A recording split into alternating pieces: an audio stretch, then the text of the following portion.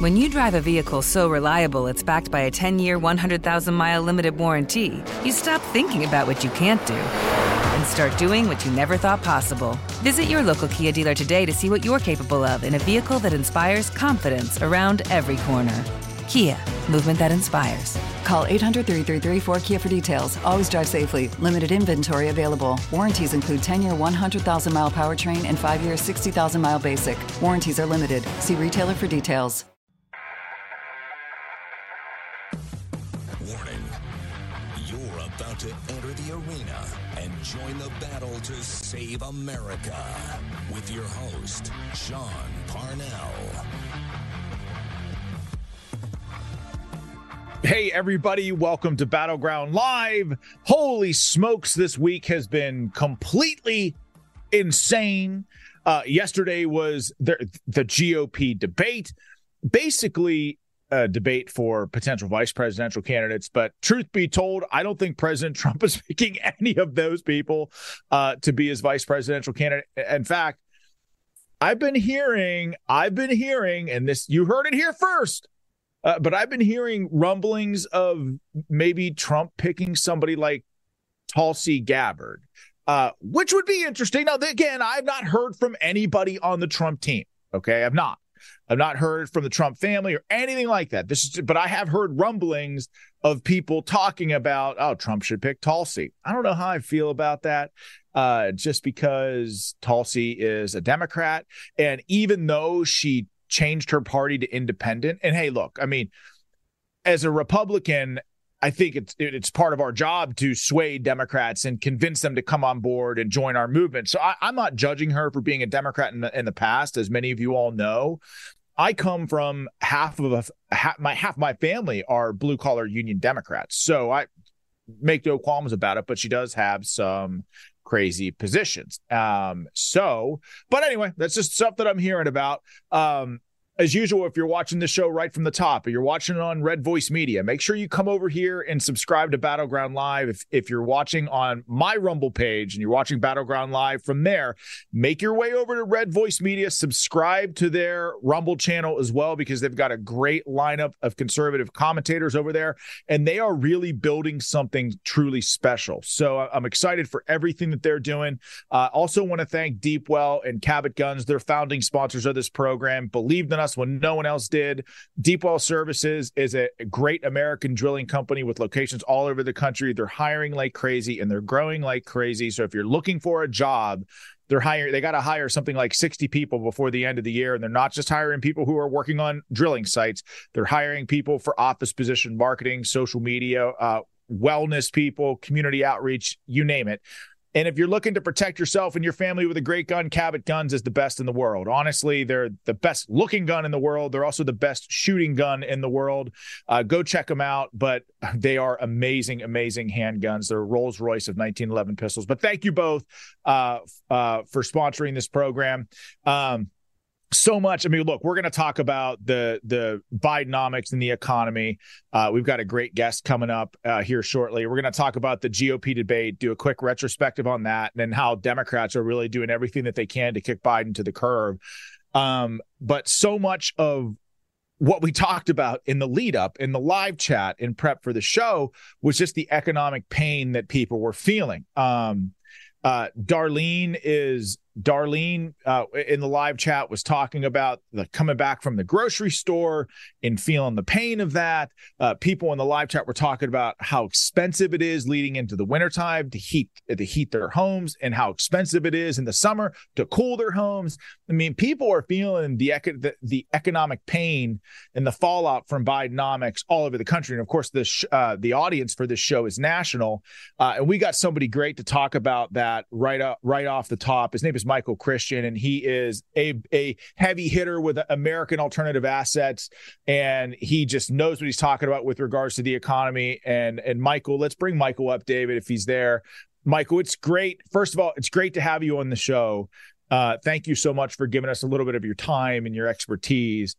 But Biden today was out there at the podium, and he was talking about how wages are actually going up and household wealth has grown by 37%, which of course isn't true, because this year Real wages are down by 3.2%, and middle-class households have lost on average more than $33,000 in real wealth in the past year alone. So clearly Americans are feeling an unbelievable amount of economic pain. So what do you make of all this, and how could Americans weather the storm?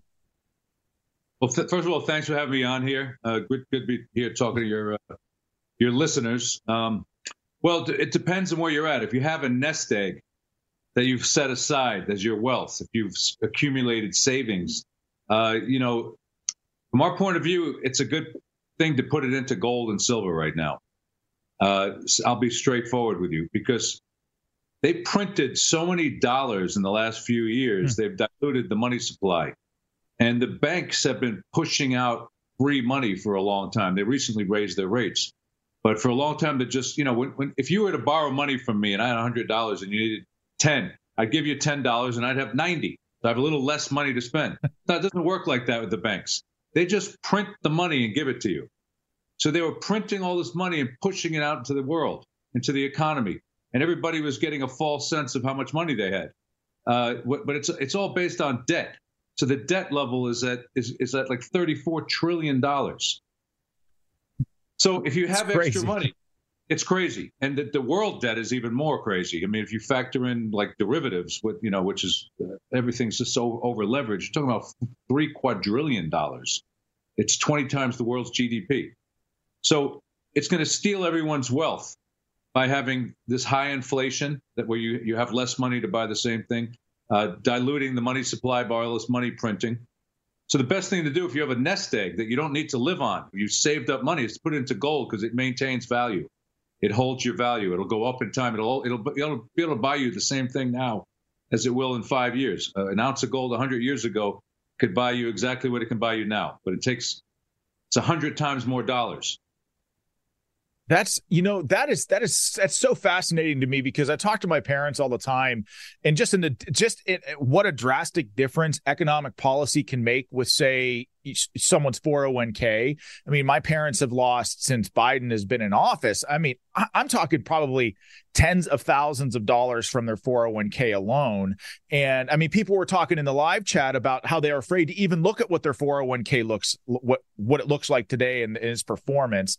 And so when you talk about having a nest egg, how does one even go about diversifying any sort of portfolio with gold and silver? It's a good question. Right now, according to people like Robert Kiyosaki, who wrote Rich Dad, Poor Dad, he was a Marine. Right.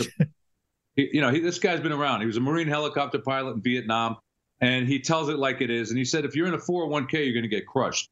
Your 401k could become a 101k in the market. We're facing a market crash by all the experts' assessment. Could be like the Great Depression. I hate to be talking fear, but you have a choice in what you can do, because most 401ks lost like 25% last year, literally. That's nothing to what's going to happen, because barely anyone's talking about it. Only the people who look at their statements. So you can roll a 401k over into a self-directed IRA. There's no tax consequences. There's no penalties. If you qualify, if you're above 59 and a half years old and it's a present employer, you can roll it over. If you're above 59, doesn't matter if it's a present or whatever. If you're a 401k and you're with a company right now and you're above 59 and a half, let me clarify that. You can roll it over. If it's a past employer, you can roll it over. There's no tax consequences, no penalties, no fees, and you can have physical gold and silver inside a 401k, rather than be restricted to stocks, bonds, and mutual funds, which are going to take a huge hit. And they're just going to say to you, hold on, it'll come back, and it may take 10 years. So we're at the precipice. Go ahead. No, I was just going to ask you, you said we're at the precipice. So when you say things are going to fall apart, I mean, I talk about this on the show all the time. And in fact, our audience, I mean, it's not necessarily about fear and doom and gloom to us, but just about being prepared about what's coming, and that our politicians, and by the way, Biden's in office now, but Republicans have been just as guilty with regards to monetary supply and printing money and diluting the power of the dollar. So this is a bipartisan problem where Washington is addicted to spending. You said you see something that could be just as bad, if not worse, than the Great Depression. What do you think the catalyst for all of that is? Is it just our debt and deficit that you're saying that could capsize the ship? Debt is the problem, is the root of all the problems, is debt. You can't just continuously give free, for a long time, there was no interest rates. They gave free money out. Corporate executives, if you're talking about the stock market, get paid on the price of their stock. So they were taking free money and buying their own stock and pumping up the price 400%, while earnings only went up 25%. That's a big gap. That's called the price to earnings ratio. They call it the PE ratio. Way out of line. So that's going to come down. It's a very overvalued market. You have guys like Warren Buffett who pulled $32 billion out of the stock market to avoid losing all that, sitting on the sidelines. But you can actually move it into gold and silver, which is poised to grow substantially. Right now, we're at an inflection point where we're seeing the signs. We have $1 trillion in credit card debt. Last week, FDIC took over Citizens Bank in Iowa. You got inventory. A couple of years ago, I was trying to get a car. I was looking at a car, and there was no cars. Remember, it was hard to get a car. Now the inventory is huge. Fiat, as an example, just one car. They have 357 locations nationwide. They've sold so far this year 280 cars. That means there's locations that haven't sold a car. The stockpiles, it's a big sign when the stockpiles are, people are, 90% of mortgages are below 5%. A bunch of them are below 4%. Many of them below 2%. So nobody could sell their home. Why would they sell their home and move and take on a 7% mortgage? So people are stuck. These are signs. Credit cards, as I said, banks are tightening. They're tightening their lending right now. 700 banks are now exceeding the FDIC's guidance on the concentration of commercial real estate loans. So if there's a real estate problem, you're going to see a big banking crisis. And not to mention the FDIC fund. So who knows, if they really have what they say they have to protect your savings. So if you're sitting on savings, that's your nest egg beyond what you need to live on. Very smart to move that into gold and silver. One, it's liquid. You could sell it anytime you want, but it holds value, and it's poised to go way up in price over the next 5 years or so. You're in the stock market, like you're saying, 401k, that can roll into a gold IRA, gold silver IRA, without any tax consequences, penalties, or fees to do so. And it's a very smart thing to do, to move asset classes before this whole thing takes place, which is all the signs are pointing in that direction. It seems comes part and parcel when we talk about this often on the show as well, about the dangers of a digital dollar and what that means, not just for our economy, but also our freedom, and the potential dangers of tying a digital dollar to a social credit score. And of course, when you look at all this diversity, equity, inclusion stuff, clearly they're using that to give companies scores. Those scores will be given grades. And if your social credit score isn't high enough, people will get punished. Talk to me. Do you see that as being a part of any sort of potential economic decline, or people in government using the decline to say, well, look at how bad things are. We got to go to a digital dollar now. All the above, really. The digital dollar, not only is it dangerous for surveillance aspects, so they can see what you're doing. They don't like what you tweeted. They could turn your money off. If you don't have a social credit score that they approve of, maybe you can't get an airplane flight, a ticket somewhere. But the real danger economically is they can steal your wealth, because they can create negative interest rates. And there's no lag time like now when the Fed makes policy. There's a year and a half till you feel it in your wallet. Negative interest rates on a digital currency in 2 seconds. It'll cost you money to have money. You'll be paying money. So it'll force you to spend your money, and basically it steals your principal. So now you have inflation, which they say could be, you could refer to it as taxation without legislation. Costs you money much more to go to the grocery store, and you get less for what you paid for. So you start to feel it. Costs more money at the gas station. And incidentally, gas could be going up in prices with this war in the Middle East. And gold moves in tandem with oil. It's another reason that gold's poised to go up. But you have the digital currency has a lot of, it's another way to steal your wealth. It's one thing, the inflation to keep pace with that. Dollar devaluation dilutes your purchasing power. Trillions of dollars were printed and pumped into the economy. Makes your dollar worth less and less. Digital currency could steal more of your wealth. There's a grand plan, perhaps, for stealing everyone's wealth.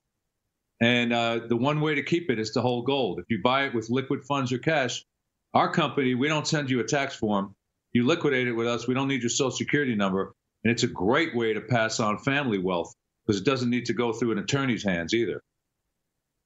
Well, I gotta ask you, Michael, how did you get into all of this? I mean, first of all, two-part question. How did you get into all of this? And how does America get ourselves out of this? Because it seems like debt and deficit issues, obviously we talked about, I think it's a national security threat. Eventually the ship is going to capsize. But what's the pathway forward? So two-part question. Well, the pathway forward, if you have a nest egg that you're concerned about, you got to put it into physical assets. You're talking about real estate, gold, silver, or an oil well that's producing. The simplest thing to do is get gold and silver, because you can easily hold it in. If you have it in your hand, you can put it in your safe, gun safe, store it. If you move over a 401k or an IRA, you have gold in your retirement account. It's never lost value. Moving forward, I mean, we could be going into a period where we're going to have pain. And I don't know, what the best remedy for that is. I just know that historically speaking, hard times are preceded by times of fake abundance. And that's what we've been through up until the last bit of time. It happens fast. Money can dry up and disappear in the blink of an eye.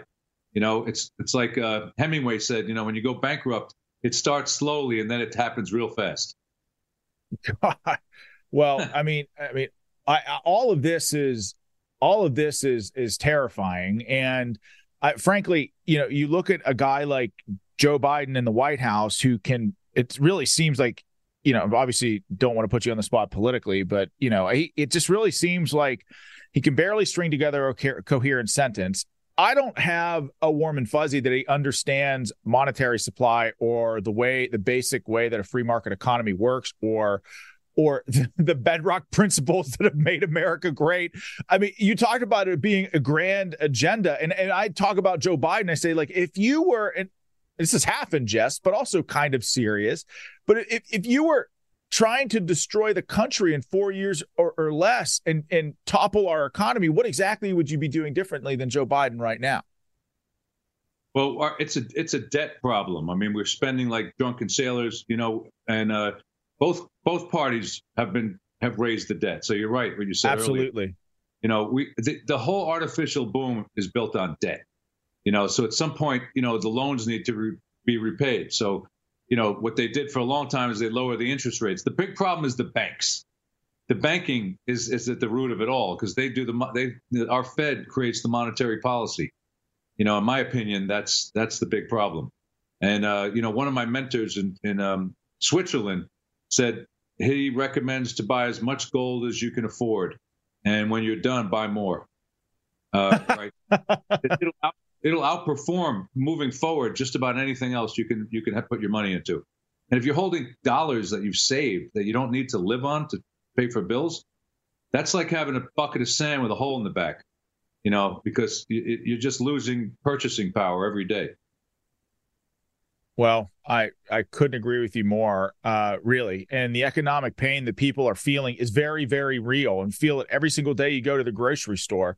Clearly, people have a dark sense of what the future is going to hold. And, I think a bright spot, if there is a bright spot to be had, is what you and American Alternative Assets are offering and how to maybe shore up people's portfolios. So every time they open up their 401k, maybe it isn't as bad, But Michael, we're so glad to have you here. You're welcome back to talk about the economy and pathway forward anytime you want, Michael. But thanks for joining us, Michael. Really great. Lucky to have you today.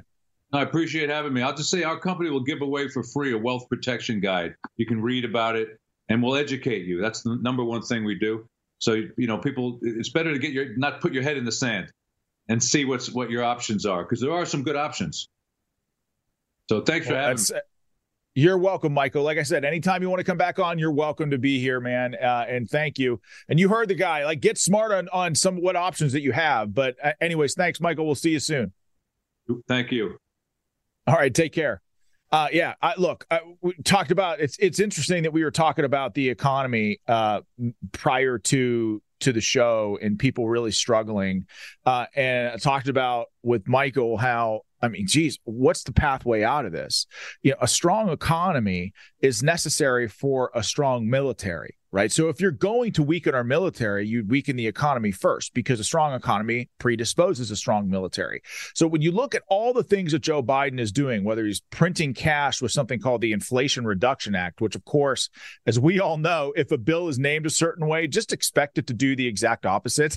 So Inflation Reduction Act did not reduce inflation. It jacked it all the way up through the roof. And as you hear Biden talking about, oh, inflation is easing, and Biden administration lackeys, along with his mainstream media lackeys, they're talking about inflation is easing and getting better. Well, yeah, overall inflation is something like it's 16%. So if it goes down to 14%, they're saying that it's easing. But the reality is that situation is still horrible for the American people. And as I talked, Commander Melanie, when she goes to the grocery store, $100 buys less every single month. And if you're a family, we talk about, Parnell's platoon, and you're all a part of Parnell's platoon, but I've got 5 kids that we're feeding in this house. Every time we go to the grocery store, it hurts. And so, I talked about Battleground Live and trying to improve this show. Part of it's going to be bringing amazing, knowledgeable guests on like Michael and, of course, Savage Rich Barris, who does the polling. Michael's a strong economic guy, finance guy. We just want to make sure that you all are prepared for what's coming, whether it's from an election standpoint, from a polling standpoint, from an economic standpoint. So we're grateful that he was able to give us some of his time.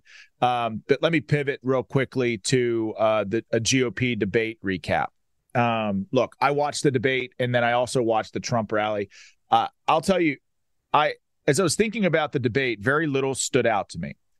The one person who did stand out to me was Vivek Ramaswamy. And I think the reason is that he was just filled with passion and fire about everything that he said. Now, look, I am very, very skeptical of who he is, where he's been. Is he a part of the World Economic Forum or not? Is he a former Obama guy? Like, I don't know. I don't have answers to any of those questions. I'm very, very skeptical. And the reason why I'm very skeptical is I, generally speaking, don't like any politician. But Vivek last night stood out to me. And I talk all the time about the importance of politicians. What's very, very important for me is politicians understanding what time it is. They see the cultural moment. They see the weaponization of our federal government. They see how the American people are struggling. Maybe they are having problems putting food on the table for their families. Maybe they are living paycheck to paycheck, and they are fired up about the first instinct of most American politicians is to do for other nations as opposed to taking care of America first. And I have to say, this is what I love and appreciate about Trump. And again, like everybody that's watching this show, you all know I'm a Trump guy. I'm friends with Don and Eric. President Trump himself has been great to me. He's been loyal to me. That man stuck with me through some of the worst times of my life, and that is not an overstatement. And to me, loyalty matters. I'm not going to abandon President Trump like some of these other politicians have done when he's done a lot for me. And not just him, Don and Eric also. And you measure the quality of relationship that you have with someone, not when times are great, because when times are great, everybody wants to be your friend. It's when times aren't so great that really matter. And what is so interesting about this is that I watched this interview with Trump from a long time ago, where he was talking about how he was really struggling with his finances and how he lost everything. And I think he was talking to Larry King about this or something, and he was saying, or maybe it was even Roger Ailes. I think he did some fascinating interview way back in the day. He's talking about when he lost everything and he was no longer useful to people or seen as somebody who could do stuff for them, not only did people abandon him, but people were very, very quick to stab him in the back while he was down and out. And I have to tell you, since I've been involved in politics, when I ran for Senate, I had a very, very similar experience. And Donald Trump, not only did he not abandon me, he doubled down his support of me. And, I haven't talked about this before, but when I was going through the worst of it, and I mean, if anybody paid attention to my Senate race, and you know exactly what I'm talking about, but when I was going through the worst of it, Donald Trump called me. I spoke to Donald Trump about it, and he was supportive of me. He cared enough to actually pick up the phone, President of the United States, pick up the phone and call me and discuss it. And I'm sorry, that matters to me. I don't care what the media says about the guy. I don't care that he maybe doesn't always say the right thing on Twitter. Could care less about that. He's a good man. His son, his family are good people. And compare the Trump family to the Biden family, and there's no comparison. I mean, if Don Jr. was doing some of the things that Hunter Biden was doing, oh my God, absolutely ridiculous. But talk about not liking politicians. Vivek Ramaswamy is not one. And to me, he was the only standout. And what stood out to me the most was his opening statement. Okay. This was the moment of the night for the entire debate for me. And it came with Vivek Ramaswamy's opening statement. So if we've got that video, let's go ahead and roll the tape. Why should you be the nominee and not the former president? I think there's something deeper going on in the Republican Party here, and I am upset about what happened last night. We've become a party of losers at the end of the day. It was a cancer in the Republican establishment. Let's speak the truth. I mean, since Ronna McDaniel took over as chairwoman of the RNC in 2017, we have lost 2018, 2020, 2022, no red wave that never came. We got trounced last night in 2023. And I think that we have to have accountability in our party. For that matter, Ron, if you want to come on stage tonight, you want to look the GOP voters in the eye and tell them you resign, I will yield my time to you. And frankly, look, the people there cheering for losing in the Republican Party.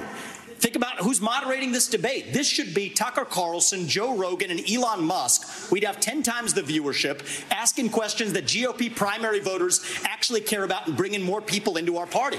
Do you think the Democrats, and we've got Kristen Welker here, do you think the Democrats would actually hire Greg Gutfeld to host a Democratic debate? They wouldn't do it. And so the fact of the matter is, Kristen, I'm going to use this time because this is actually about you in the media and the corrupt media establishment. Ask you, the Trump-Russia collusion hoax that you pushed on this network for years, was that real or was that Hillary Clinton made up disinformation? Answer the question. Go. Mr. Ross. Sorry. This is how we get our country back. We need accountability because this media rigged the 2016 election. They rigged the 2020 election with the Hunter Biden laptop story. And they're going to rig this election. Your time is up. Accountability. Let me turn to Governor Christie. Okay. Look, give credit where credit's due. And Vivek Ramaswamy is getting the slow clap on that one. I'm sorry, man. Listen, that was his opening statement. Okay. And look, it's hard to improve on that, but his entire debate, he was on fire with that level of passion. Now, the title of the episode is that Trump won the debate and he wasn't even there. I believe that because at the end of the day, all we're really doing with these debates is reshuffling the undercard. Like these candidates are taking from one another. Like if Haley has a good week, she might take from DeSantis. If Vivek has a good week, he might take from Haley. Trump has 50, 60%. I mean, that ain't changing. So these debates are kind of irrelevant, but it's interesting to me to watch how these candidates have evolved over time. Vivek has been relatively consistent. He's an outsider in almost every way. He's not even really wasn't involved in politics prior to running for president. But this statement tackles a lot of things that are really, really important to me. And remember what I said about the importance of a candidate recognizing what time it is. It's almost like he watches this show, when he's talking about why, as Republicans, the RNC, Ronna McDaniel and staff, and the 168 who nominate her, why are we letting Kristen Welker and Lester Holt I mean, I've talked about this on the show. You've all watched it. Why are we letting them moderate a debate? They would never let Steve Bannon do it. I'm tired of the Republican Party, playing by the Democrat rules, using their language, using their moderators, trying to ingratiate themselves with the media. The insanity has to stop. And then Vivek also, in very clear terms, called for Ronna McDaniel to resign. And I'll get into that in a second. But look, part of leadership is calling it like it is. This is what people appreciate about President Trump. So does it mean you're always going to agree with the things that he says or even like the things that he says? No. But at a very minimum, people get a sense from President Trump, love him or hate him, that he means what he says. And again, I've said this over and over again. The essence of governing is starting from right there. Whether you're a Democrat or a Republican, you've got to mean what you say.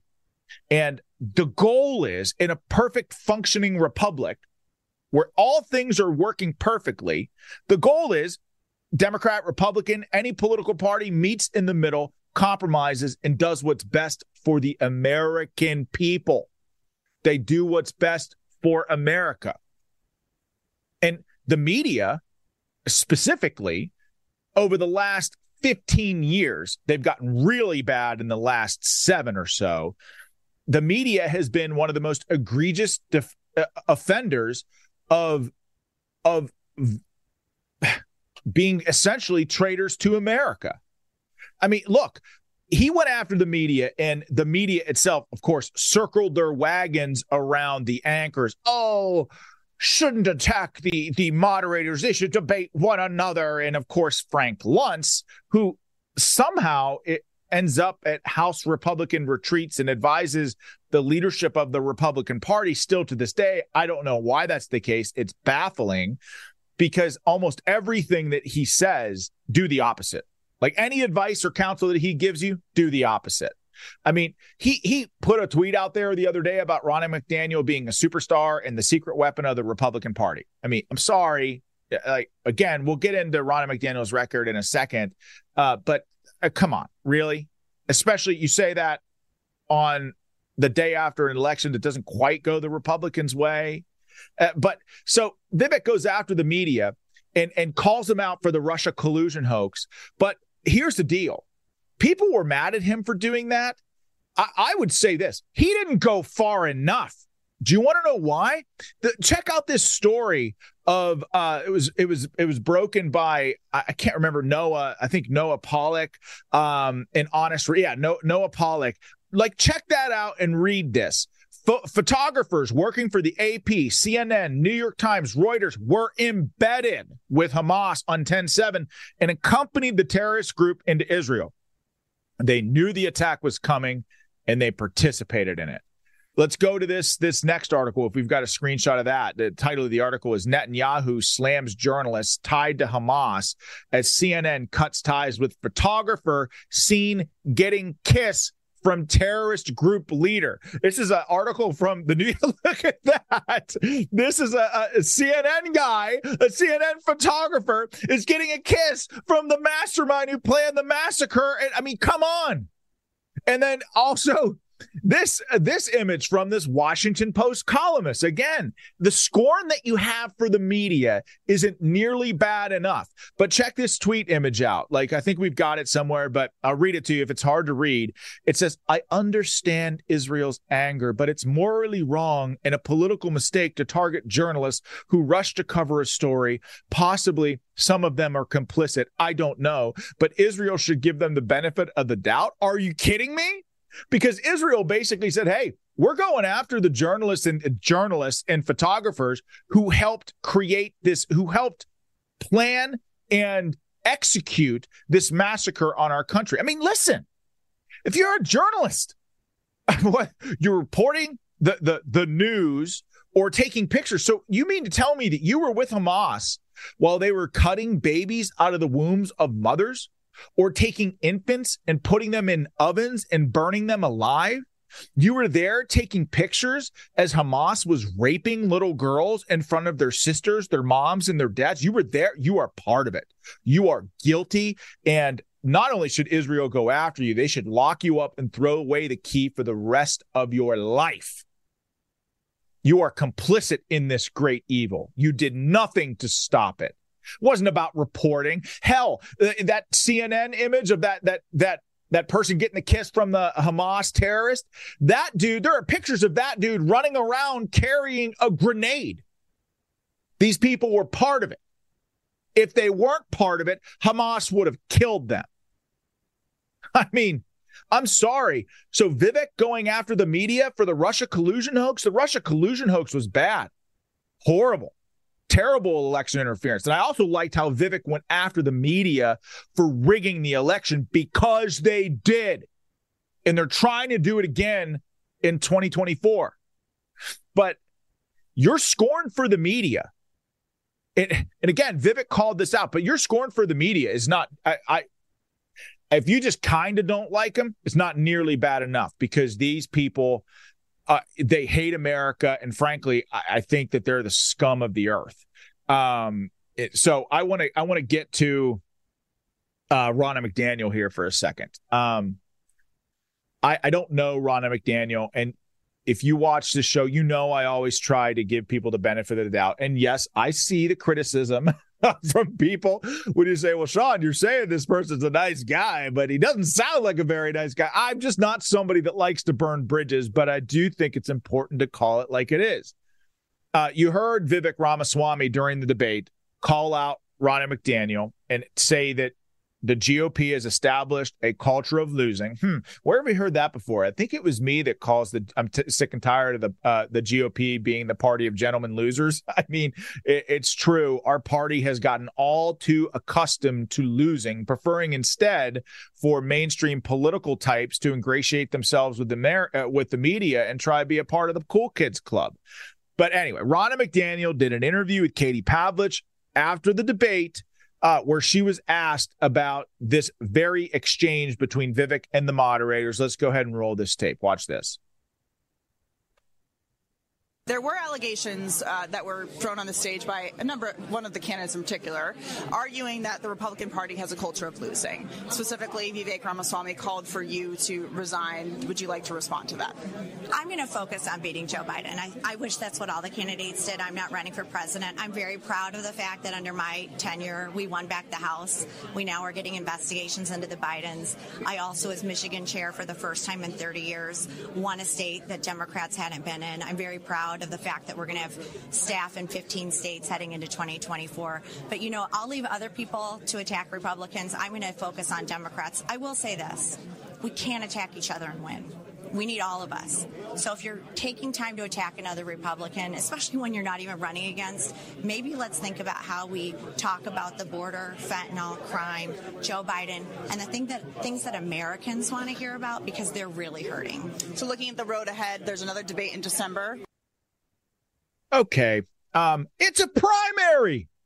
It is Republicans are going to attack one another in a primary.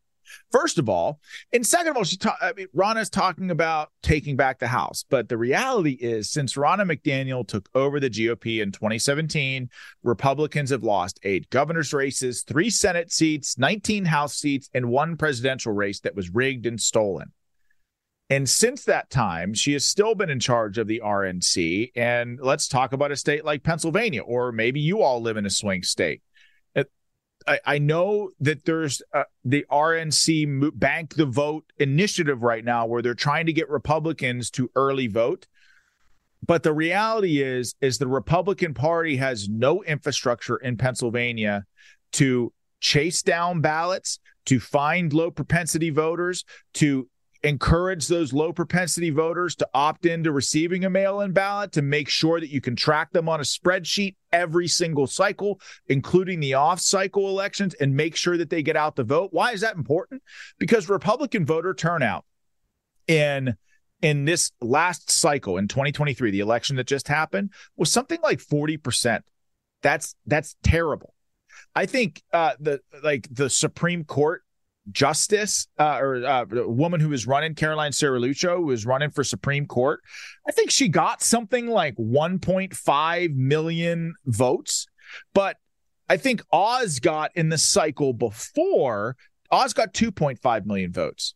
So if 200,000 of those, if 200,000 more people show up, right? And the RNC is doing a great job at finding low propensity voters. What I mean by low propensity voters are people who just don't vote in every election cycle. They're out there, and there are tens of thousands of them. Rich Barris and I talk about this all the time. Find who those people are, automatically opt them in, get their address, get a ballot to them, make sure they turn out all the time. The Democrats are doing that, and they have a machine to do it. But my point is that if we were doing that and we had 200,000, 300,000 more people voting, whether it's early voting, low propensity people voting in this last cycle, we would have probably won that statewide race. That's not the job of a candidate to do. If you're running for office, this is not your job. Your job is to get a message out. Your job is to raise enough money to get your message out, put yourself up on television, send out mailers, do everything you can to reach voters, to sway them. It's the Republican National Committee's job to create programs to bank voters, to turn out low propensity voters. She talked about having staff in 15 states. Well, look, that's kind of basic. That's kind of like your entire job. And if you're not doing a good job and presidential candidates from the stage are calling you out to resign, then maybe it's time to do a self-audit and think about whether or not you're in the best role as leading the RNC going into one of the most important election cycles of our entire lives. Not only that, we're dealing with a Democrat Party that has a kick-ass system in place for tracking their people with mail-in ballots and turning those ballots in and getting their people out. So, and talk about attacking Republicans. You got to check out this. I mean, I got nothing but highlights of Vivek and stuff because he was the only one really worth reporting on. I'm telling you, Trump obviously won overall and is smart not to do these debates, but Vivek is the only one that's going to be resonating with our base. The rest of these people, Nikki Haley, Ron DeSantis, Tim Scott barely got any mentions during the actual debate itself. None of these people had any sort of passion when they were talking. And again, that's what I'm looking for. The number one quality that our base wants is a fighter. We want people who are going to lock horns with the radical left and not cede 1 inch of ground to them. We want people that are not worried about making the media angry. We want people that stand up and fight for this country because the Democrats are pulling it apart brick by brick. So if that's what we want people who are on the debate stage with fire and passion. And that's what Vivek had. Love him or hate him. Yes, I'm skeptical of him. Do I fully trust him? Of course not. But he brought the fire last night. Check out this exchange. The fact of the matter is the Republican Party is not that much better. You have the likes of Nikki Haley, who stepped down from her time at the UN. Bankrupt or in debt was her family. Then she becomes a military contractor. She joins the board of Boeing and otherwise, and is now a multimillionaire. So I think that's wrong when Republicans do it or Democrats do it. That's the choice we face. Do you want a leader from a different generation who's going to put this country first, or do you want Dick Cheney in 3-inch heels? All right, Mr. In which case, we've got two of them on stage tonight. Ramaswamy, thank you. Senator Oh, my God. I used the term savage for Rich Barris, but that is savage. And did you notice there at the end, he said, do you want Dick Cheney in 3-inch heels? Because we've got two of them on the stage. He wasn't just talking about Nikki Haley. He was also talking about Ron DeSantis as well. But again, that's a memorable moment. That's what's going to stick in people's minds. And he's right. People are tired of the revolving door in Washington where members of Congress go on boards of these global companies, make millions of dollars, and then they use their connections in Washington to influence policy that's not in the best interest of the American people. We all despise when someone like Dianne Feinstein goes into Washington worth $90,000 and comes out of Washington worth $900 million. Obviously, there's something that's broken. I mean, you're not going to be, Nancy Pelosi's another one. You're not going to be worth $200 million, making $174,000 a year, $200,000 a year as the Speaker of the House. You're not. There's something shady going on. And of course, Nikki Haley's getting in on the action as well. And so she's on the boards of all of these military industrial companies like Lockheed Martin, Raytheon, Boeing, who all compete for Department of Defense contracts. And while simultaneously she's on the board doing all this stuff, so she's making money, right, just for the company, but also for herself. And these companies make money anytime their technology is used on the battlefield. So it makes one wonder, is this really why she holds the foreign policy views that she does? When she talks about escalating a conflict in Ukraine, or perhaps bombing Iran, or going to war in forever wars all around the world, is she really doing that because it's good for her company's bottom line and good for her own savings account? I mean, politicians do this stuff all the time. I'm not saying that she is explicitly doing that, but it kind of makes you wonder if her views are legitimate, does it not? Especially when you look at what Joe Biden has done during his time in the White House, or even prior, during his time as vice president, selling his influence to other countries that don't like us, whether it's China, whether it's Russian oligarchs or Russian mayor or Ukraine. I personally think that what's happening in Ukraine is one large money laundering operation. You know, who knows where that money's going? Can we track it? No idea. I mean, why are we paying Ukrainian bureaucrats pensions with American Social Security dollars? I don't know. None of it makes any sense. But what I do know is that the entire Biden family crime syndicate had an incestuous relationship with some very corrupt people there. And now all of a sudden we're embroiled in a war with Russia in Ukraine. And so Nikki Haley really is no different. She's just, and this is what I'm saying. I want politicians that are outsiders. I want politicians that have fire in their belly. I'm tired of the same old. I just am. All right, so you got to check out this exchange again with Nikki Haley to Vivek. And I'll set it up by saying in the last debate, Nikki Haley was very, very critical of Vivek for using TikTok. Vivek's position is that he's using TikTok to reach younger voters because that's where younger voters are, and his job is to bring them on board the Republican Party with a solid message. What Nikki Haley is saying is that TikTok is Chinese spyware and ultimately a national security threat because China and the Chinese Communist Party shapes the algorithm to make sure that our kids are learning about all this insane, radical communist crap. And that gets into the minds of our children and shapes the future generation. It's really a type of fifth dimensional warfare. And so, she's right. Vivek is also right. But Vivek, watch what Vivek said to her about that exchange in this debate last night, and listen to Nikki Haley's response. Check it out. Well, I want to laugh at why Nikki Haley didn't answer your question, which is about looking at families in the eye. In the last debate, she made fun of me for actually joining TikTok while her own daughter was actually using the app for a long time. So you might want to take care of your family first. Leave my daughter out of your voice. Adult daughter. The next generation of Americans are using it.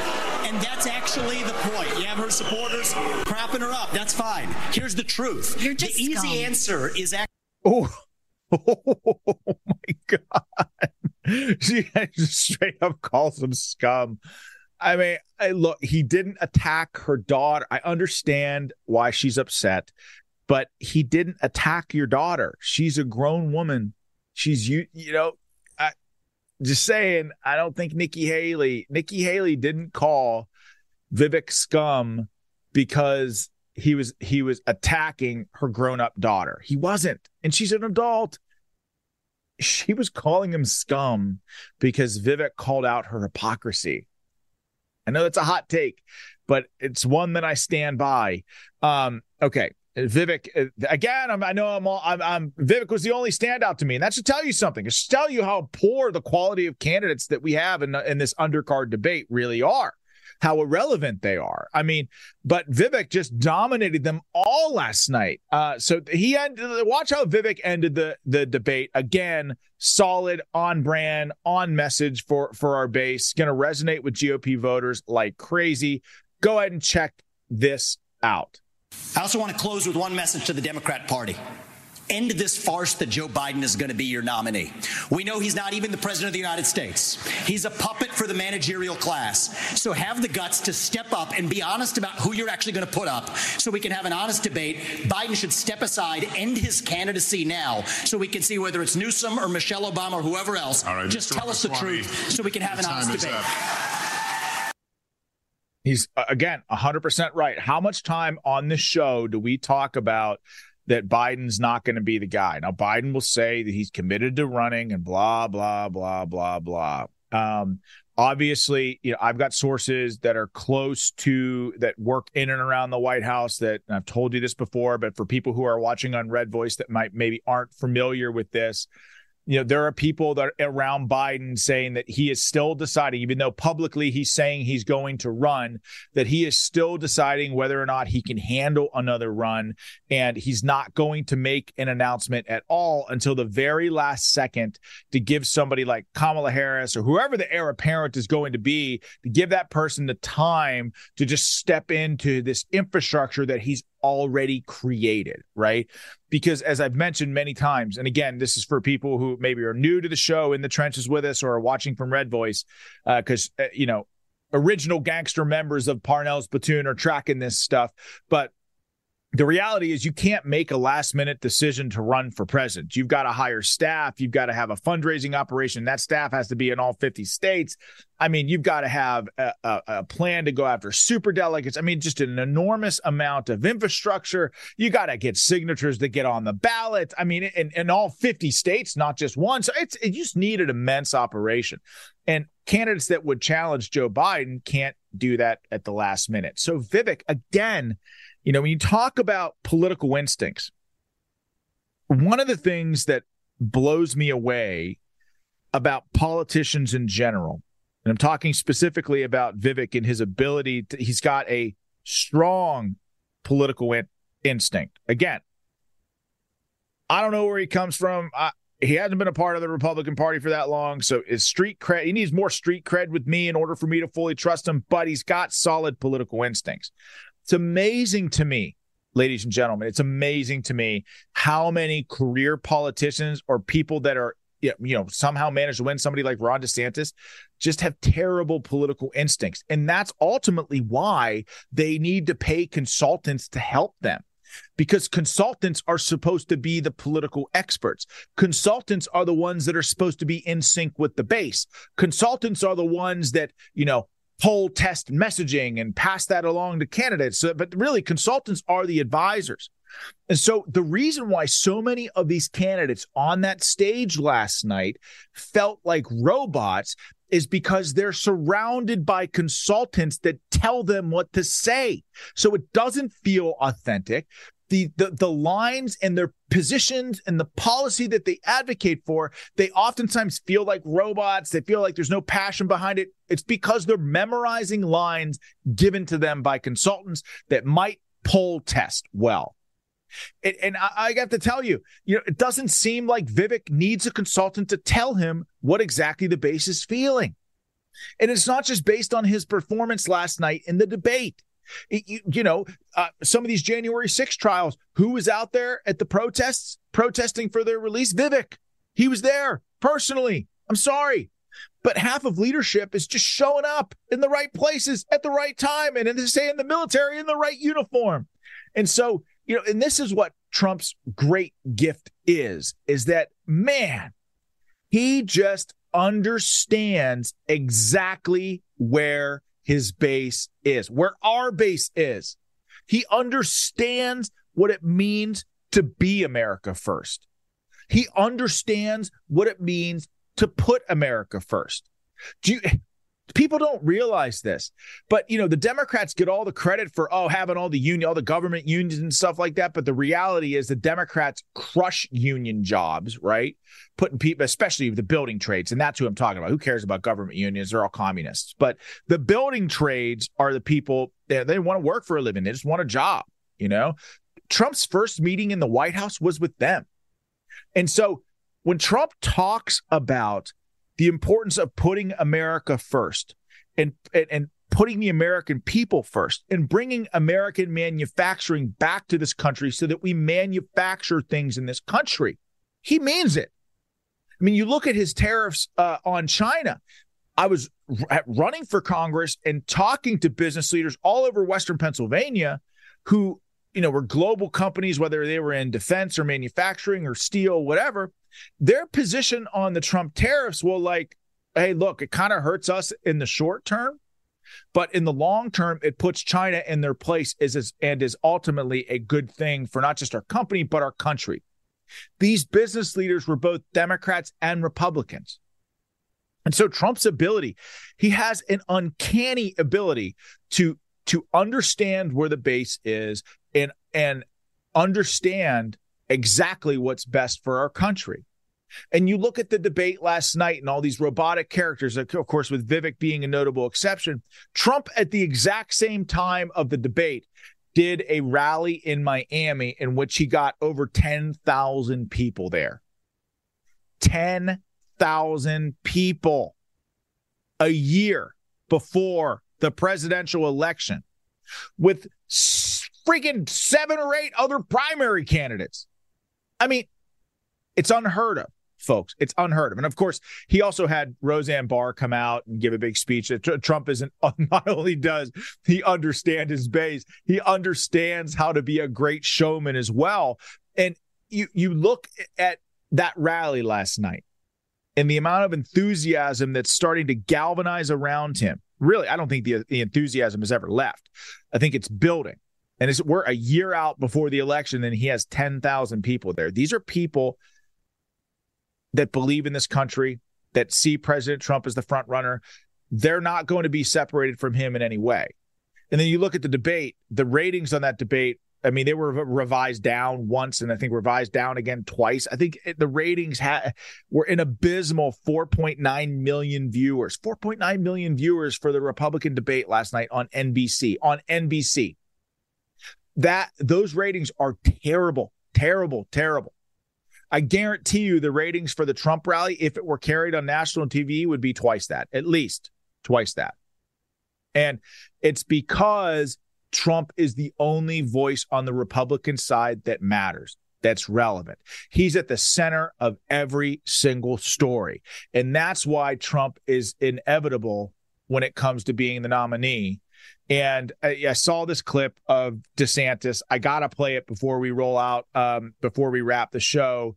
But this clip, I mean, as DeSantis' campaign gets more desperate and he falls in the polls more, he does things that I think he'll never be able to recover from. I said a while ago that he still has time to salvage his legacy and say, look at all these weaponized prosecutions. I don't care about running for president. I'm putting my country first because what they're doing to President Trump, they're going to do to the rest of us. He has a shot to save it.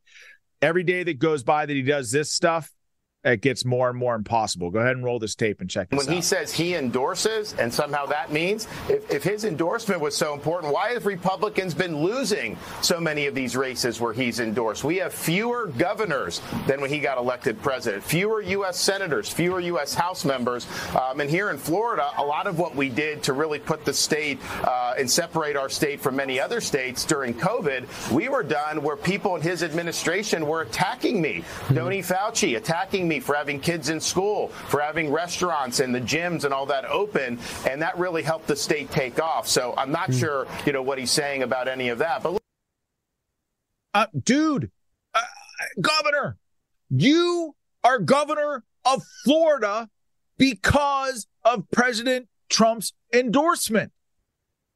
I'm telling you, folks, this kind of stuff rubs Americans the wrong way. Same thing is true for, I think, Governor of Iowa, Kim Reynolds. I mean, you loved hanging out with President Trump when he was president and had all the power, and you benefited from his endorsement, and you were swept into power in Iowa. And how do you repay President Trump? By stabbing him in the back and not only endorsing DeSantis, but attacking him on air.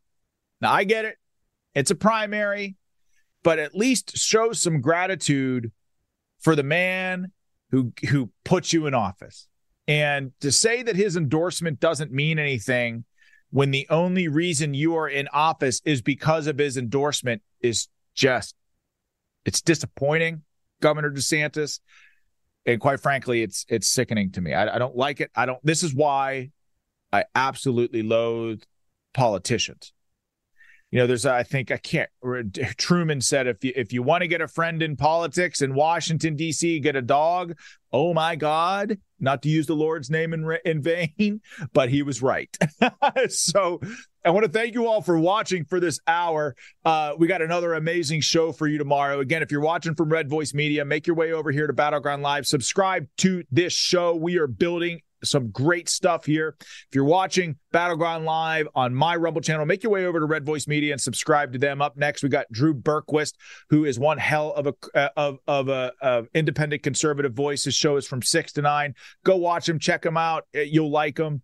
And as always, subscribe to this show. Like this video as well. Don't forget to like this video. That's very, very important. Rumble notices that stuff. But as usual, come to the end of the show, but God bless you all. Thank you for being in the trenches with me. I will see you tomorrow night at 5 p.m. God bless you all, and God bless this amazing country that we call home. Good night. See you tomorrow.